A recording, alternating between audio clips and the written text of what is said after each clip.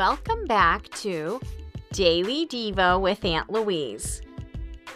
Remember, we're going to ask the Lord to speak to us. So speak to us now, Lord, as we listen to your word.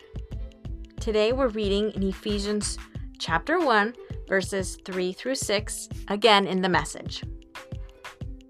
How blessed is God, and what a blessing he is.